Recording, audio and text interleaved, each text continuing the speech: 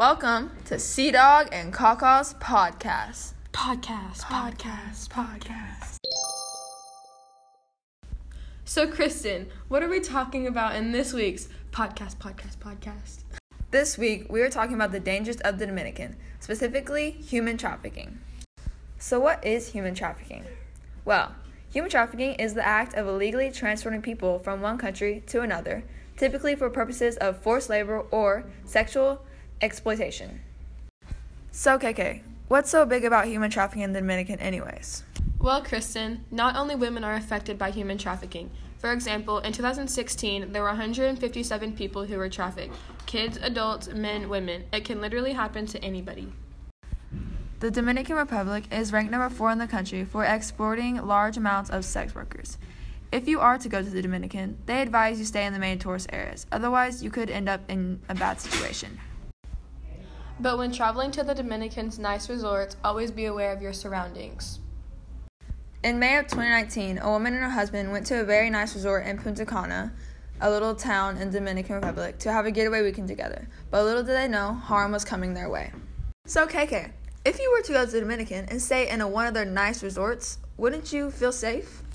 Of course I would, Kristen.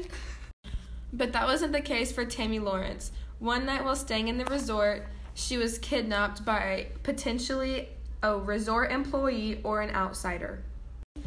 She was dragged down a flight of stairs and taken to an underground crawl space that was filled with wastewater.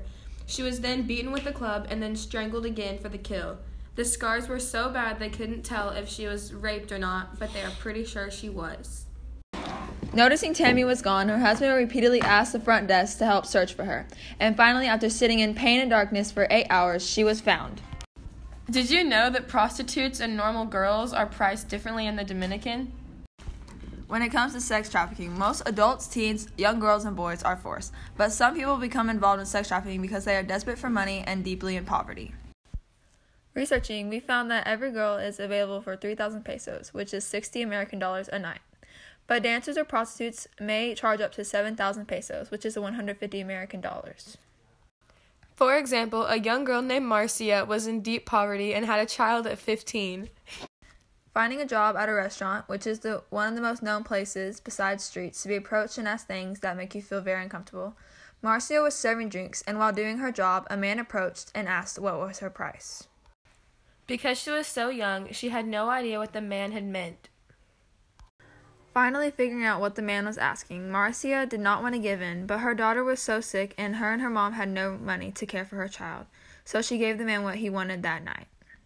So not all cases of sex trafficking are forced. Some people are so deep in poverty they are desperate and need the money. Hey KK, did you know there's such thing called as a sex trafficking ring? No, I haven't. What's that?